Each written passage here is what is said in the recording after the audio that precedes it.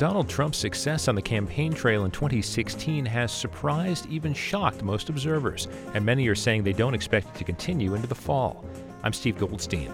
On today's Here and Now, we'll talk about whether Trump's comments about Mexican people and Arizona's senior Senator John McCain will turn Arizonans away from him and even put the state in play in November. Or will pundits continue to be stunned by how voters respond to Trump?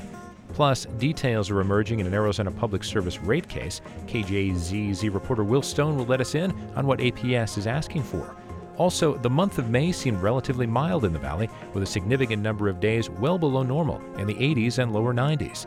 Later this week, we'll see a dramatic shift as an excessive heat warning goes into effect with near 115-degree highs. We'll talk with weather expert Randy Cerveny.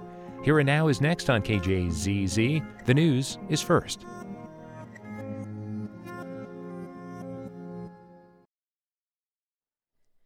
It's KJZZ's Here and Now. Good morning. I'm Steve Goldstein in Phoenix. Coming up this hour, we'll talk about whether Donald Trump's comments about Mexican people and Arizona's senior Senator John McCain, among other things, will turn Arizonans away from him and even put the state in play in November. Also, the month of May seemed relatively mild in the valley, with a significant number of days well below normal in the 80s and low 90s. We'll discuss the dramatic shift coming in the next couple of days as an excessive heat warning goes into effect with near 115-degree highs. I'll talk with weather expert Randy Cerveny. And the former leader of the Arizona Science Center has written a new novel. We'll talk about her book and science education. We start today's program by looking at Arizona Public Service and its latest rate case. Arizona's biggest utility and its customers could see some big changes next year. This morning, Arizona Public Service asked the state's Public Utilities Commission for the first full review of its rates in 5 years.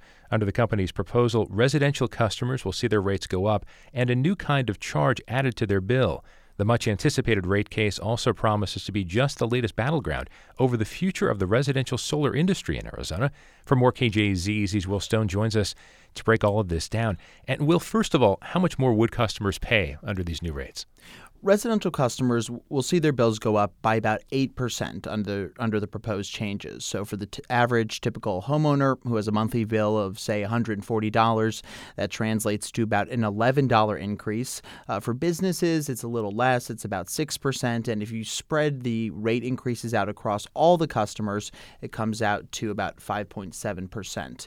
The utility says this rate increase will help them fund more than $3 billion in upgrades to the grid and power plants and other kinds of technological upgrades. And the utility is also changing how it bills residential customers as well. So give us an idea of what that would look like.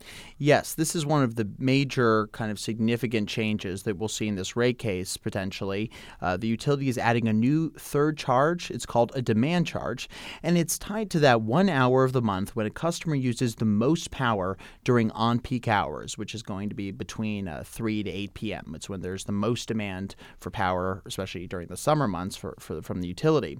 And that's when the utility really has to have things up and running and be at full capacity.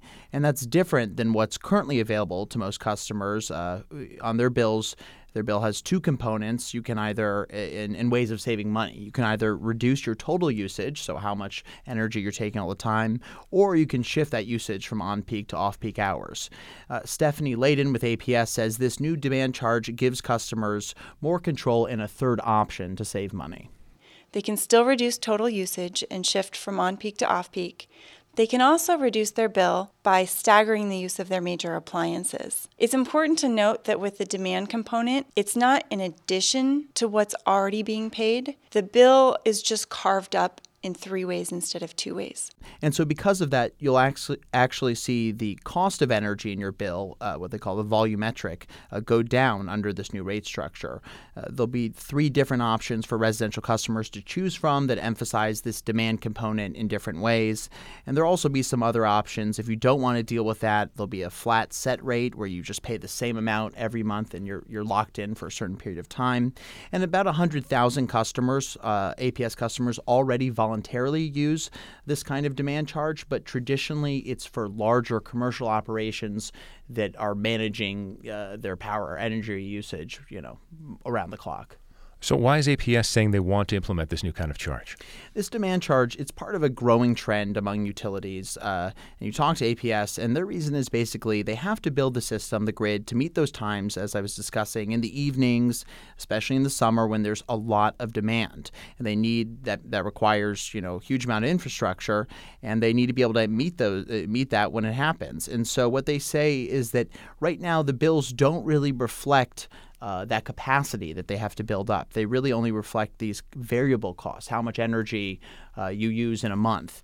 And so the demand charge reflects, the costs they incur by having to meet this high demand and really have a robust grid. And they say it sends a price signal to customers, and that if customers are able to change their usage and not have the demand during those peak hours be so great, that will help customers ultimately see savings as well. But obviously, there are critics, there are concerns. What are they saying? Yeah, critics call these demand charges anti-consumer and just really unfair to the average customer. Basically, they're going to force some lifestyle changes. You have to be aware of when you run your appliances, and you have to shift that usage to different times of the day. So, the biggest critique you'll hear is that you could be really careful all month, but then that one day you go home, maybe the kid has the TV on, you turn on the dryer by accident, then you need to start the oven, and all of a sudden that messes up your bill for the whole month. And here's Court Rich. He's an energy attorney who represents many major solar companies and represents them at the Corporation Commission. This is how he puts it. The idea that you have, quote, more control over your rates, end quote, with demand charges is absurd.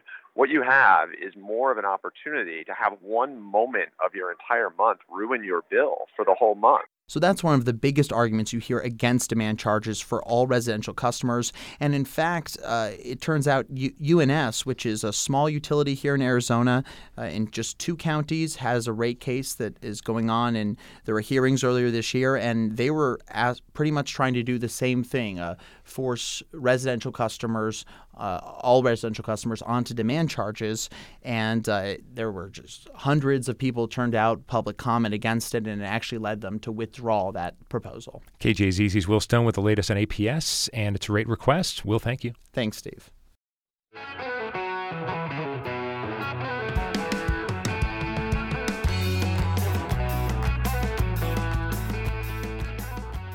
You're listening to KJZZ's Here and Now. I'm Steve Goldstein in Phoenix. Donald Trump's success during the presidential campaign caught nearly everyone by surprise, and now that he's on the cusp of officially claiming the Republican nomination, speculation is rampant as to whether consistently GOP-leaning states like Arizona could now be in play. Has Trump alienated enough voters with comments about Mexican people, Senator John McCain, and a great percentage of those who disagree with him to cause Arizona to flip? Recently, Politico wrote about state GOP officials in Arizona and elsewhere who are concerned the Republican National Committee is not helping them enough.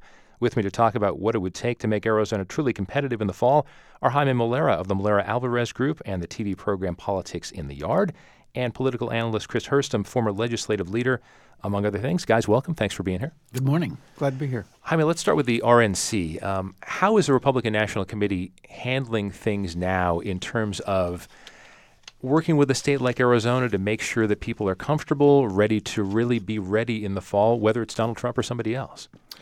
Well, I think regardless, the name of the game is money, and they're going all out to raise as much as they can, not only for the presidency, but also to retain the Senate and to some extent retain the House. All of those things possibly are in play. It's an election season that I don't know any political pundit that has nailed it. Everybody's been wrong to date. So, but the key factor, regardless of what people predict, the key factor is going to be money. And I think that's what the RNC is trying to do right now, is get as much of a bank as possible. And briefly, how much more difficult does that make all of that, fundraising, et cetera, with Donald Trump at the top of the ticket? Well, I think it does. In some regard, it does create some issues for them. But on the flip side, I'm not sure the DNC has as much or has as easy as a task, too. I mean, there's a lot of divisiveness going on there. I think the RNC's big focus really is to trying to unify the party. And right now, honestly, that's been somewhat difficult. When you have McConnell, when you have folks like Ryan that have not been comfortable to say, okay, we're going to embrace Trump. I think that becomes a little bit more difficult for them to raise the money and get the donors to say, okay, well, let's unify and let's get all the resources we need. Chris, what about that? Plus what Jaime said about the DNC, too. Well, I think the Republican National Committee has not delivered on its promises at all because they are busy trying to get through a raucous primary season and now pull everything together. Their goal is to provide field organizers in about 24 key states, and they've really failed to do so. Arizona is one of them, by the way. Traditionally, presidential candidates set up their own field offices in key states, and they play off the primary system where they did that. Donald Trump is anything but traditional. He doesn't have a field operation. Never has. He's reality TV, a lot of free media publicity. He hasn't raised money, frankly. Doesn't even put his own money into it, which everybody thought he was going to. And so now the RNC, the states are turning to the RNC saying, where's our field operations? For instance, in Arizona, there's only one lousy RNC field person in the entire state. The Democrats now have 67 in Arizona, and they're going to gear up to 200, I'm told, by August. So the field operation for the Democrats in Arizona is going to be far superior to any national RNC work. But it's not just Arizona. For instance, in Ohio, RNC has promised 170 staffers by July. They only have 25 so far. So this is a real problem, and they do need to raise money. They were hoping the RNC to raise $1 billion. That's a B. $1 billion. As of the end of last month, they'd only raised $16 million for field operations. So this is a big thing that I think will make Democrats more competitive in 2016. Now, the skeptic might say, and this may be a completely different, wrong perspective on this, might say, well, Arizona has gone for Republicans almost every presidential election. So is there less of a need for field operations? Would the DNC, for example, need more field operations to really get their people excited? I mean, what do you think about that, first of all, Chris? Yes, I think the Democrats have always been behind the eight ball in Arizona because of registration and turnout. And so field operations are more critical than ever, particularly when they're trying to galvanize the Latino vote, which is very anti-Trump, and single women, which are very anti-Trump in particular. So getting out the vote is even more important, and it would appear if they're going to have 200 field operations throughout the state that they are doing just that. So, yeah, I may go ahead. Well, but the difference in Arizona is that you have a very strong operation led by Robert Graham of the state Republican Party. The resurgence of the Arizona Republican Party under his leadership has been pretty significant. But along with that, you also have John McCain, who's got a tremendous operation that he's built.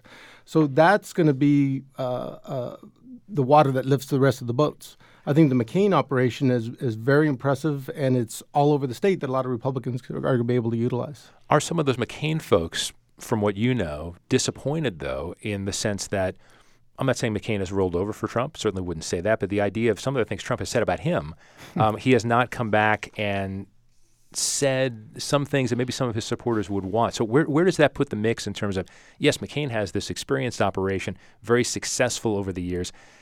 Is he going to want to share that necessarily when it really gets running? Well, Senator Flake recently talked to him, and he said publicly that there is a concern out there. I think all the Republicans are concerned about some of his rhetoric that, let's face it, it tends to galvanize a lot of Democrats when he talks about trade barriers, when he talks about getting rid of NAFTA. A lot of Republicans, a lot of conservatives don't like those kinds of things. That's why you have Bill Kristol coming out and saying, I might run against this guy. But McCain's a little bit different in that I think other than maybe some congressional candidates that are out there, McCain has 100% name ID. And I think folks are going to be able to judge McCain based on what John McCain, who he is and what he does. Honestly, quite frankly, once he gets past the primary in August, it'll be interesting to see how that rhetoric might change. But I definitely think McCain's problem is not going to be Donald Trump. McCain's problem is going to be making sure that the turnout comes out, making sure that the base comes out.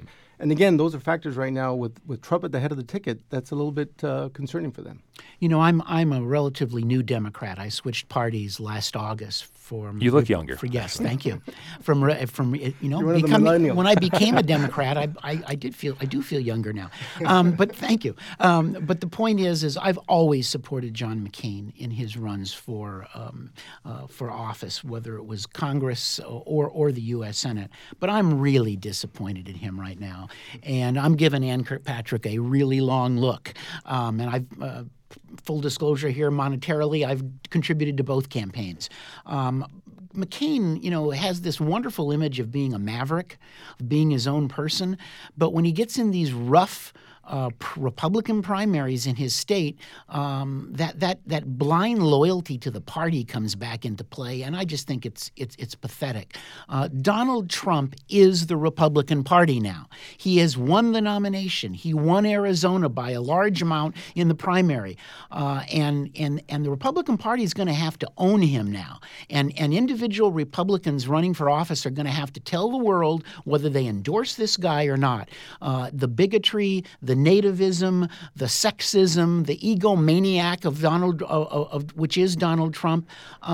Where do the Republican elected officials stand? And for John McCain to say that he endorses the nominee, yes, he endorses even if it's Trump.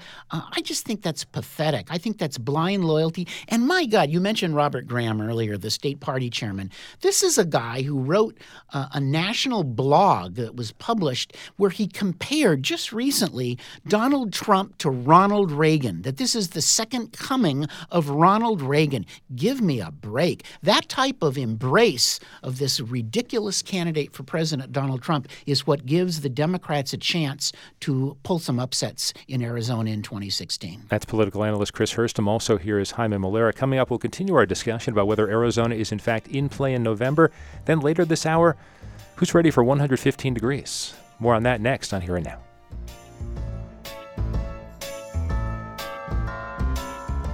KJZZ is supported by The Persian Room, health-conscious Persian cuisine for lunch and dinner, plus catering for your special occasions and business events. The Persian Room on Scottsdale Road 1 Light north of Bell, 480-614-1414. This is Here and Now on KJZZ. Stay with us for BBC NewsHour today at 1. Mostly clear conditions around the state at this hour. 95 degrees in Yuma. It's 90 in Tucson, 95 in Casa Grande, 72 degrees right now in Flagstaff. In Valley traffic northbound on the Loop 101 freeway, the right lane is blocked by a collision at McDonald Drive. Join NPR's Corva Coleman and a small group of listeners for KJZZ's Nutritional Living Retreat at Canyon Ranch in Tucson. It's September 2nd to the 5th. There's more information at travelclub.kjzz.org. Mostly sunny right now in Phoenix, 91 degrees at 11:23.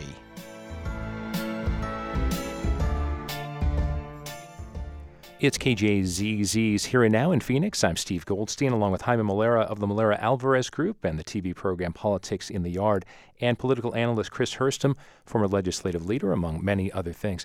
Jaime, let's talk a little bit about what Chris had to say, the comparison that Robert Graham made when it comes to Ronald Reagan versus Donald Trump. How much do you think the GOP at this point is embracing the idea that Donald Trump has had this popularity that no one expected, and even if he doesn't fit into the box the Republicans like, in fact, a lot of other people don't like either, sure, he could win, so they're supporting him?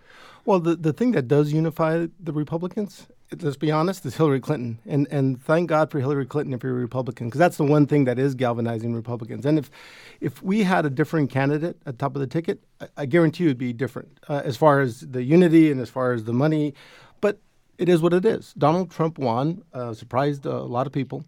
I think now the issue is going to be, do we want to have a Hillary Clinton and possibly a United States Senate turn to the Democrats? And if you look at all of these things that President Obama has done around regulatory issues, it scares a lot of Republicans, especially with the Supreme Court nominees that are up there. I think that's the thing that brings Republicans together at the end of the day.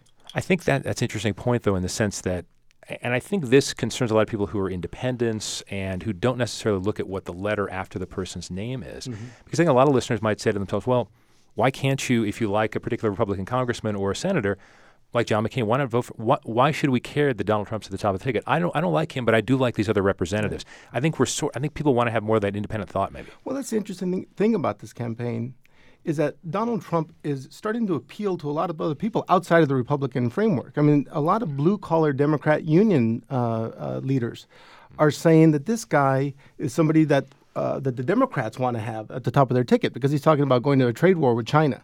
He's talking about getting rid of NAFTA. He's talking about all those things a lot of these folks in the Rust Belt want to hear. And a lot of Republicans traditionally have not said those kinds of things. And so that's why it's a different dynamic.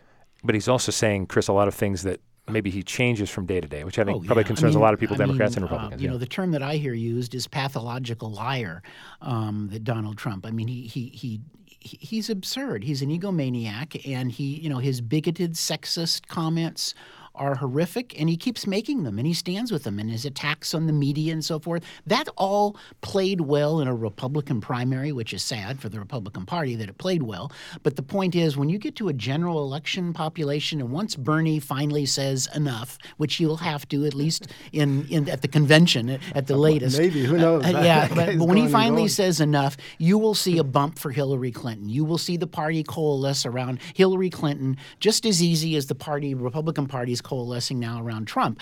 And you'll see her numbers go back up, and she'll maintain a 6, 7, 8-point lead throughout the campaign. The question here in Arizona is, will candidates be able to ride her coattails and be successful? I think Ann Kirkpatrick has a chance for an upset riding on the Clinton coattails here in Arizona, because I think Clinton can beat Trump in Arizona. And there's one other statewide race further down the ballot, the Corporation Commission. There's 3 open seats. You just had a piece on rates and so forth at the Corporation Commission. There's 3 seats of the 5 that are open.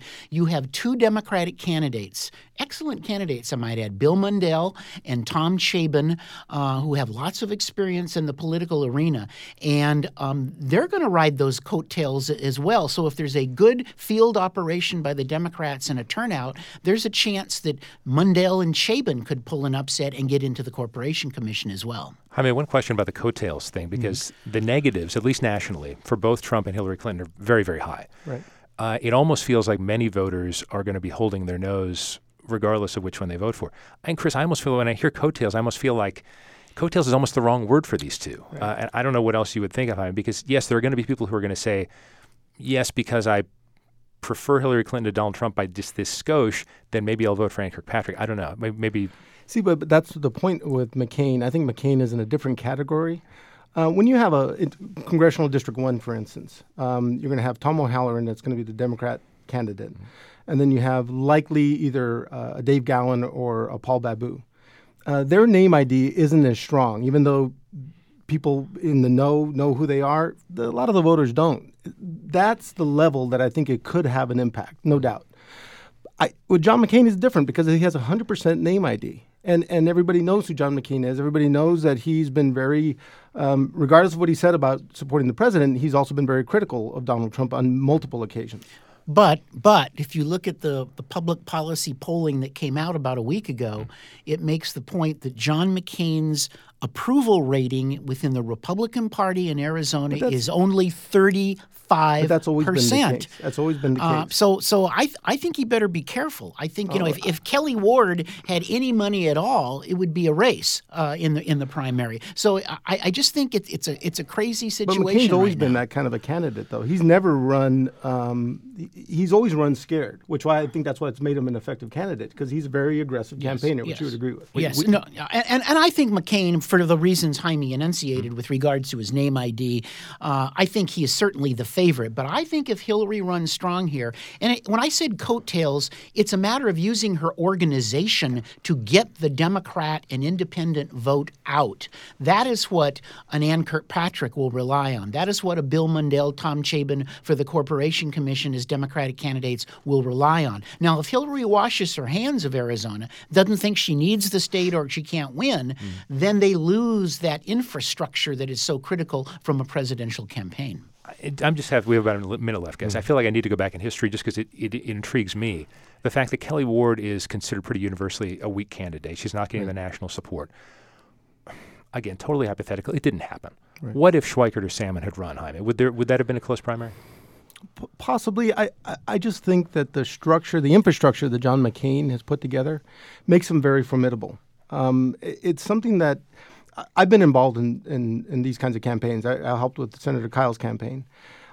I thought we were very impressed and very enthused about the kind of campaign we ran, but nothing compares to what John McCain's been able to put together, both in dollars and structure.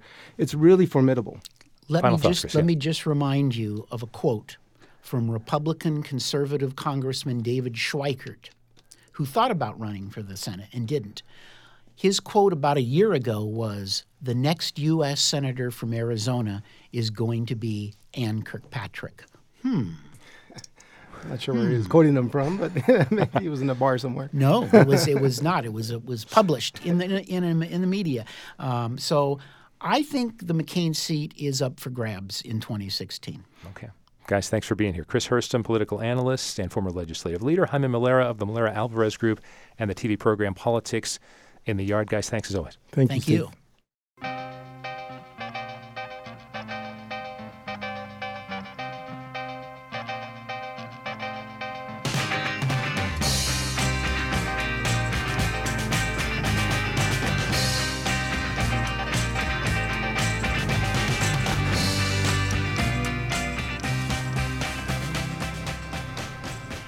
This is KJZZ's Here and Now. I'm Steve Goldstein in Phoenix. A lot of us in the Valley felt spoiled in May with high temperatures staying mostly in the upper 80s and lower 90s, and that was fun while it lasted. But the National Weather Service has issued an excessive heat warning for Friday, Saturday, and Sunday. Highs each of those days are expected to exceed 110 degrees. We may even get up to 115. So what's going on here, and how did it sneak up on us like this? With me to talk about the weather is Randy Cerveny, professor of geographical sciences at ASU. He also directs the university's meteorology program. Randy, good morning. Hey, Steve. So what's going on to cause this dramatic temperature shift? Especially, I think it seems somewhat shocking in that as recently as a couple of days ago, we were below normal. Now we're going to move to about 15 degrees above. Right. What's happening is what we have is the jet stream changing again, so that we're building up over the western United States what's called a ridge, basically a giant air mountain. And the air from that air mountain just kind of sinks, and as it does, it really, really warms. So it's a typical thing that we have in summer, but building one this fast is a little unexpected. Yeah, so I guess were we spoiled, Randy, do you think, when it came to getting used to 89 to 93 degrees for a high? Was that unseasonably odd? That was unseasonably cold, actually, for us. We usually have we have about 7 or 8 days in May that are above 100. We only had, I think, 3 this year. So, yes, we were spoiled, but I have a feeling that June's going to come in with a vengeance now. So was El Nino a failure, Randy? There were big expectations for that. And is that a situation where we look at it from year to year? Could El Nino still be building? Could this next fall and next winter give us the precipitation that we're hoping for? No, actually, El Nino is starting to really fall apart. So there were parts of the country, parts of the world that were hit really hard by the effects of El Nino. We just happened to be one of the states that wasn't. California got some rain. Texas got a lot of rain over the winter that was associated with El Nino. But for us, it was kind of like somebody painted out a bullseye and had all the storms moving around it. So we were the big losers. But there were some winners in El Nino this year. Were some of those winners folks that also share the Colorado River water with us? Could that help them? Yes, actually, to some slight extent, California had a little bit of relief. Most of the storms that they had this winter in California were in the northern part of the state, which is where they needed to happen for their reservoirs. They didn't get near the rain that they would have liked to have, but it definitely helped some, and they're in a better situation than they would have had those storms not occurred at all. So, Randy, what happens? I know that obviously we have this hope when forecasters were looking at El Nino that it would make perhaps at least a small dent in the long-term drought that we've had. There are so many things to, I guess, attribute the effectiveness or ineffectiveness of El Nino. Does this, in any way, should this give us less faith in the patterns that were put together, in what forecasters were looking at, or are things just really difficult to forecast when it comes to this? Well, this was an unusual El Nino event. So I think part of our problem is any kind of forecasting is difficult. I mean, back 300-400 years ago, if you tried to make a forecast, you might have been burned at the stake. So forecasting is an inherently dangerous profession, but we're getting better at it. The thing of it is we don't realize We don't understand all of the elements of weather and how they work together yet. So we're still learning, and definitely this winter has been a learning experience for us. I think our forecast will get sharpened now as we look at why we weren't so accurate for this winter forecast. But forecasting is always a difficult profession.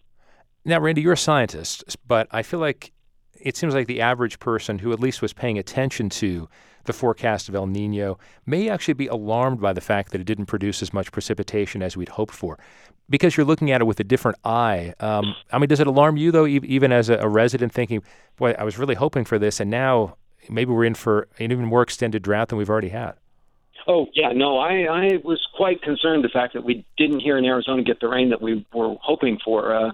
We live in a metropolitan area that uses a whole lot more water than what we get from the sky. I mean, if every resident here, the amount of water that every resident uses here in the Phoenix metropolitan area would be the equivalent of having about 36 inches of rain falling here on the metropolitan area every year. Well, we don't get that. We get about 8 to 9 inches of rain. So all the water that we have has to come from somewhere else, basically the Colorado River and from the Mogollon Rim and the flood diversion dams that we have from SRP and from groundwater. And that's a difficult thing because a lot of those sources take a lot of time to recharge. So if you use a lot of the water from them, it takes much longer for the water to be recharged back up to its quote normal level. So, yeah, I was very concerned. And unfortunately, the situation is not good for the southwestern United States right now.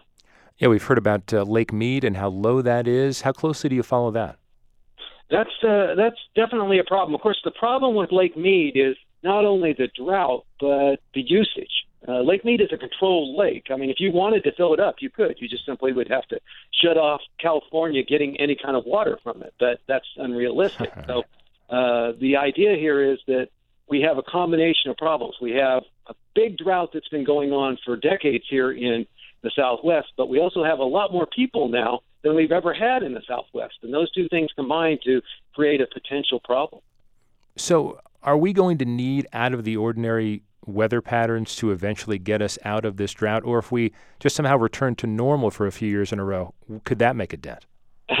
It's going to take more than just a few years. We've been in this drought here in Arizona for roughly almost 20 years now. And it was going to take another 20 years of water to basically recharge the system up to something that we were those of us that have been in the valley for a long time, you might have remembered the early 90s as being a really wet period. Well, it's going to take a lot of work to get back up to those kind of levels. We've been dry for a very, very long time. Randy, let's look at factors for the rest of this year. People, I'm sure, are hoping for when the monsoon arrives some point in this summer. We're hoping for some wetness then. Have you looked ahead for what you're looking for the summer or the rest of this year in terms of at least the hope for precipitation here? Well, the big problem, of course, is that the summer precipitation doesn't help us as much as the wintertime does. What we like is the slow, steady type of rains that we get associated with the wintertime events.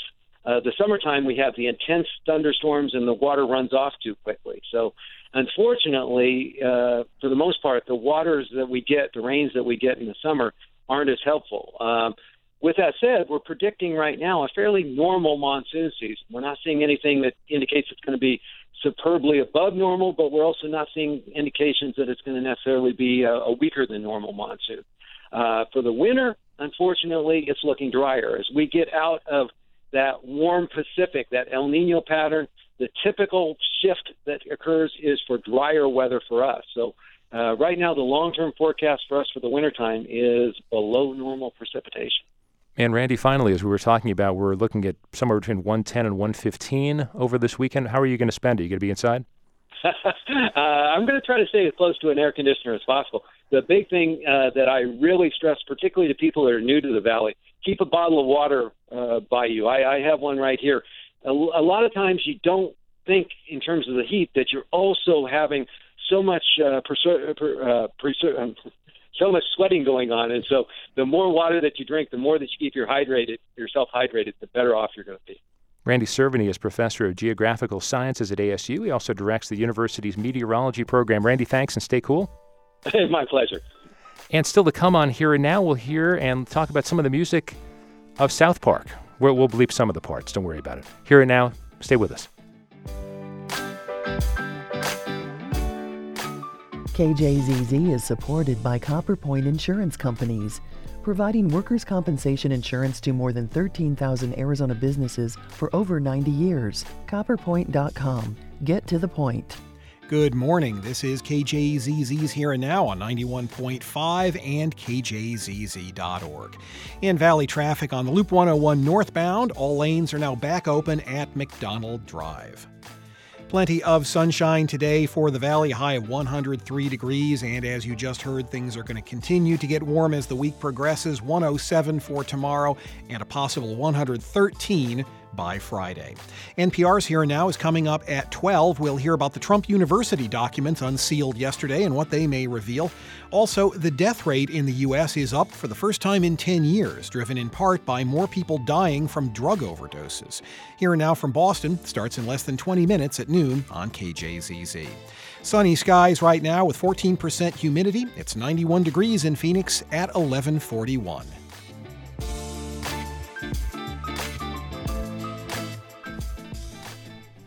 You are listening to KJZZ's Here and Now. I'm Steve Goldstein in Phoenix.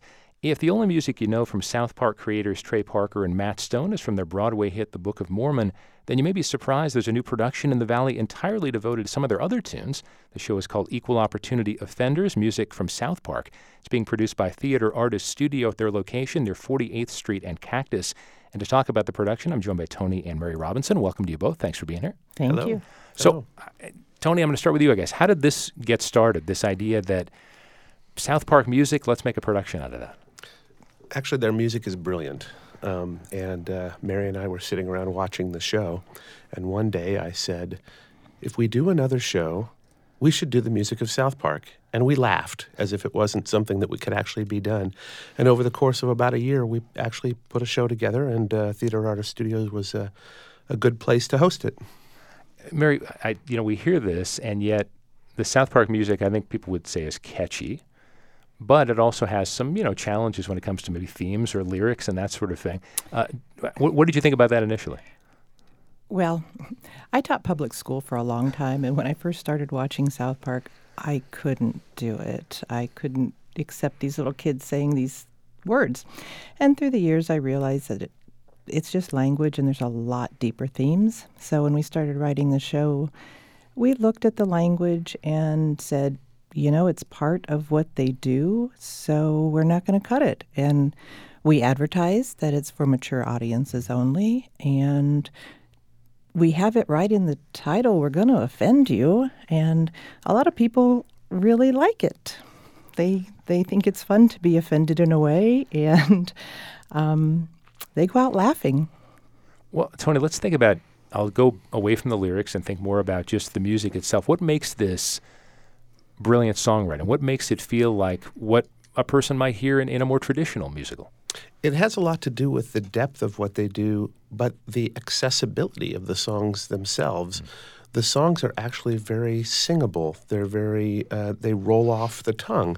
But when you get into the actual arrangements of the songs, you realize that they put little twists on what might be classic music theory themes. And that was actually a difficult part in terms of arranging the show, because it didn't feel like it was going to be that complex and that difficult, but it became complex and difficult to actually put it all together. When it comes to doing theater like this, presumably you had to get some sort of permission, I imagine? Well, our theater has a blanket agreement with BMI and ASCAP, so that covers all of the songs. And the rest of it there are words. We wrote the script for it, so it's our words telling about Trey and Matt, telling about kind of our perception of what they're trying to tell. Has it been as much fun as you expected it to be? Oh, yes. Even more. Even more after a year of putting this together. I would write, he would edit, I would write, he would edit, he would write, I would edit, and we went back and forth. I think we're on script 10 right now. Opening night, when it finished, I was so ecstatic because I thought, wow, we actually did it.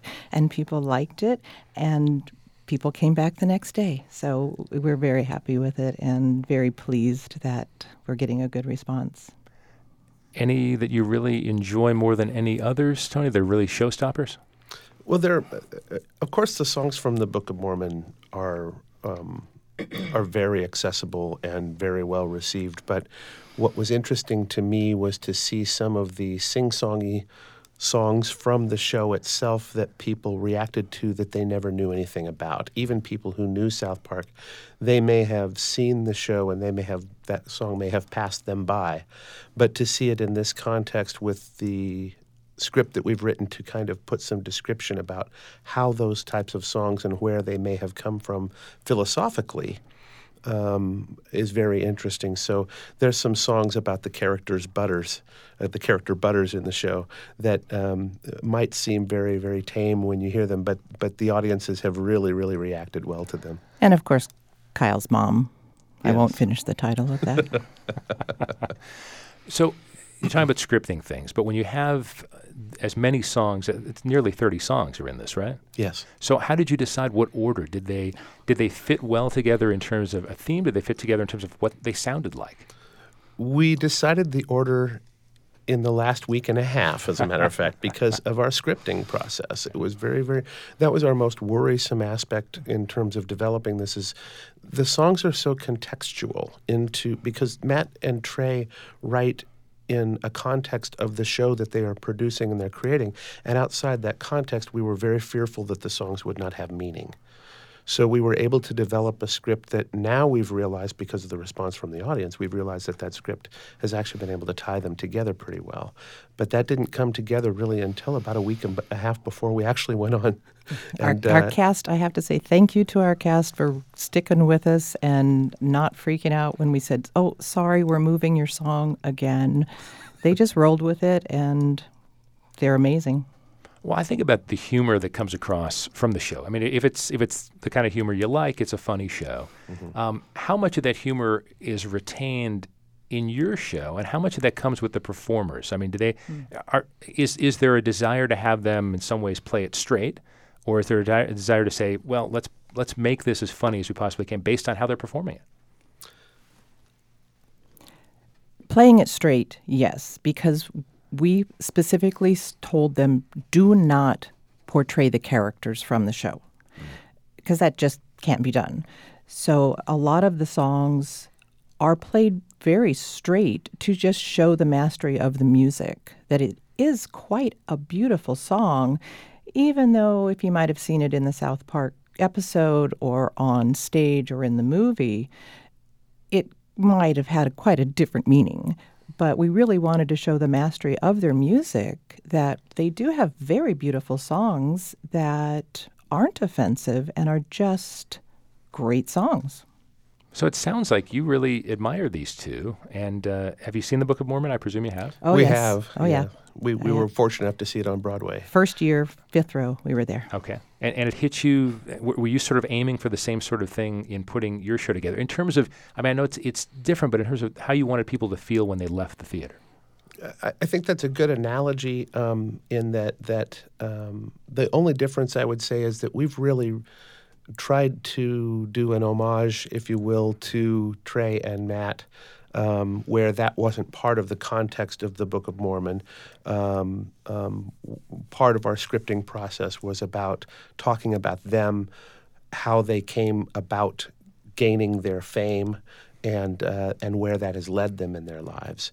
So that's the slight difference between the two of them. But yes, in terms of the offensive nature of the content, but understanding that there's a deeper story behind that offensive content. The two of you are obviously very passionate about theater and have been involved in it for a long time. But so I wonder, when does this illustrate to you, based on what you've done with this and based on the Book of Mormon and whatnot, does this say to you that theater can really be so many different things? Because I think for a long time people would sort of put musical theater in a box in a sense. And it seems like with your production of Equal Opportunity Offenders or Book of Mormon, it sounds like people are really trying to break through that wall.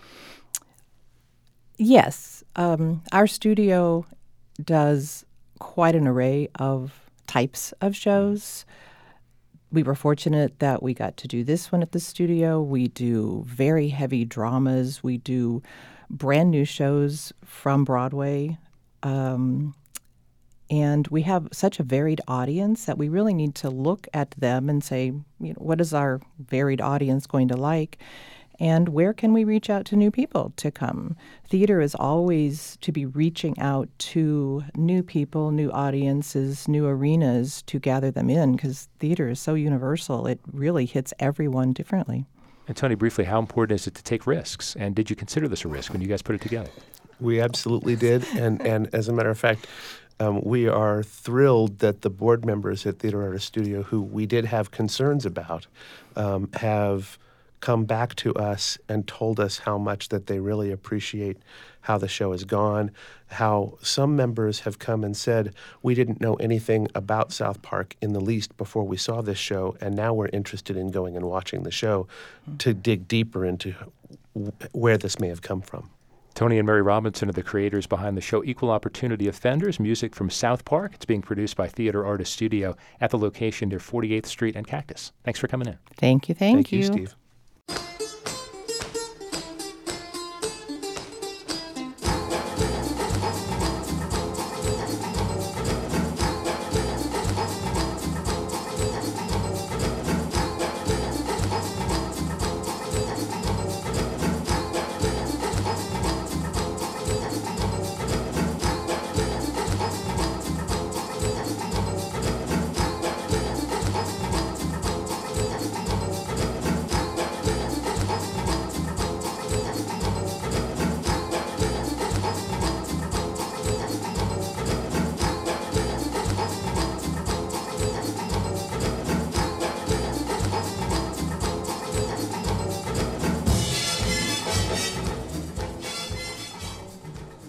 You're listening to KJZZ's Here and Now in Phoenix. I'm Steve Goldstein. Career shifts are often dramatic, but how about moving from designing science centers and focusing on education to becoming a novelist? Both involve creativity, but the similarities might seem to end there. Phoenix resident Sheila Grinnell is the former head of the Arizona Science Center. She was also a leader of the New York Hall of Science and the Exploratorium in San Francisco. Her previous books include A Place for Learning Science. Her new novel is called Appetite, and she joins me now. Sheila, welcome. Thanks for being here. My pleasure. So putting together a novel for a lot of people involves a lot of frustration, a lot of trial and error. What made you initially want to do this, and then what made the final product actually come about? You actually stuck with it and actually have a book. Right. I didn't know I wanted to do it, but I did know that I was done making science centers. 40 years is a long time. And it was fabulous. I loved it. I got completely involved in it for a long time. But, enough's enough. And I knew I needed a change, but I didn't know what to. And then there was a catalyst. There's always a catalyst. Yeah. I'm a scientist. Mm-hmm. My mother had a stroke, and she was living back east with my sister. So I would fly back to see what was going on. And she gradually lost her words and her sense of herself. I remember going back, it was April, and I said to her, Mom, would you like me to tell you your life story? I don't think you know. And she said, yes, I'd like that. So I told her life story. It took about 45 minutes. I cleaned it up, and I finished, and I said, did you enjoy that? She said, yes. I said, well, you won't remember, but I'll tell you again. So then my May trip, I said, would you like me to tell your story? And she said, yes. But she couldn't pay attention for 45 minutes. So I divided it into little chunks. And that was cool. So we're into June now, and she couldn't string the chunks together. And it was like somebody stabbed me with a knife in my belly. I said, I have to write her story. So I did. And I found help. I found somebody at ASU who'd give me some editing on it. And then I sent it to a couple of friends of mine who had parents who were in those similar circumstances. And that was fine. But what I discovered was that I wanted to write more. And I wound up, fast forward about a year after my mother's death, I wound up at one of the Maricopa community colleges, Phoenix College, taking writing classes. And they were wonderful. And the college, it was so different to be in community college than to be running a science center or developing a science center or raising money to run a science center. So I loved the atmosphere, and I took more classes. And I was in my third short story class.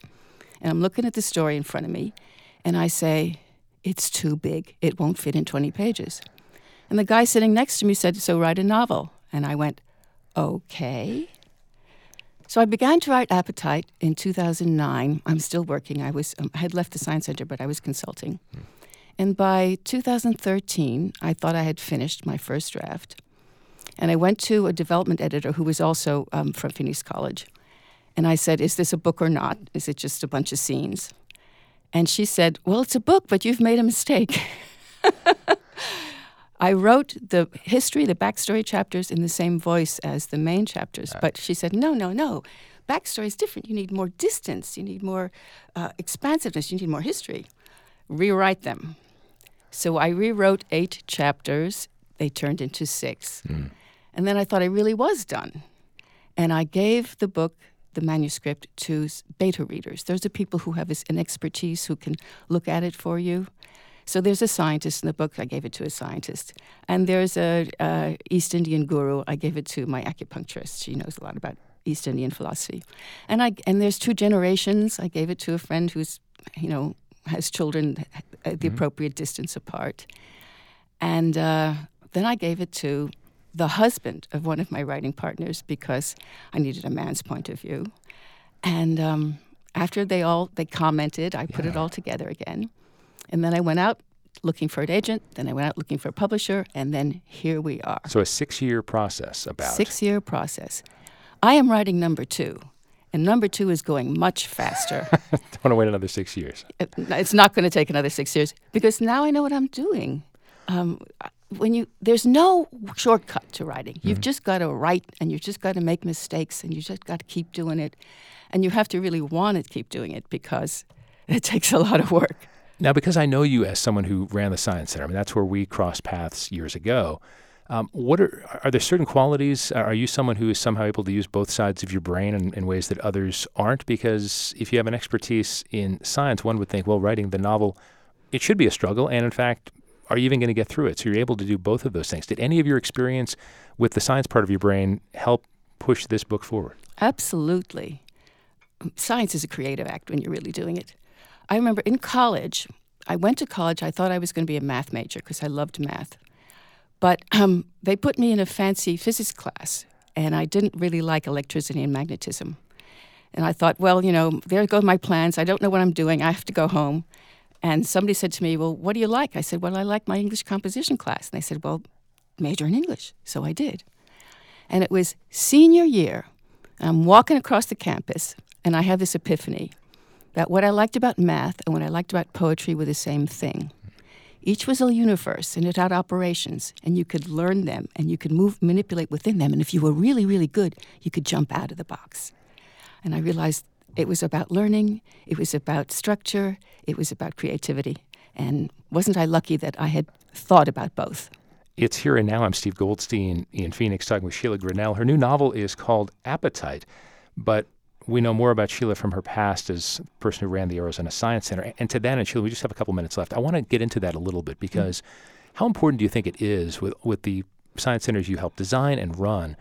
What sort of position, what sort of key is that in getting young people and older people alike more interested in science? Do we need to have these hands-on exhibits? Do we need people to see things in action? How much does that make it come alive for people so that they're not quite as intimidated by science? We need it. We need all the time. We need as many as we have. We need as many TV shows, radio shows. We need everybody to talk about science. It's so important to be able to understand what's true and what's not true.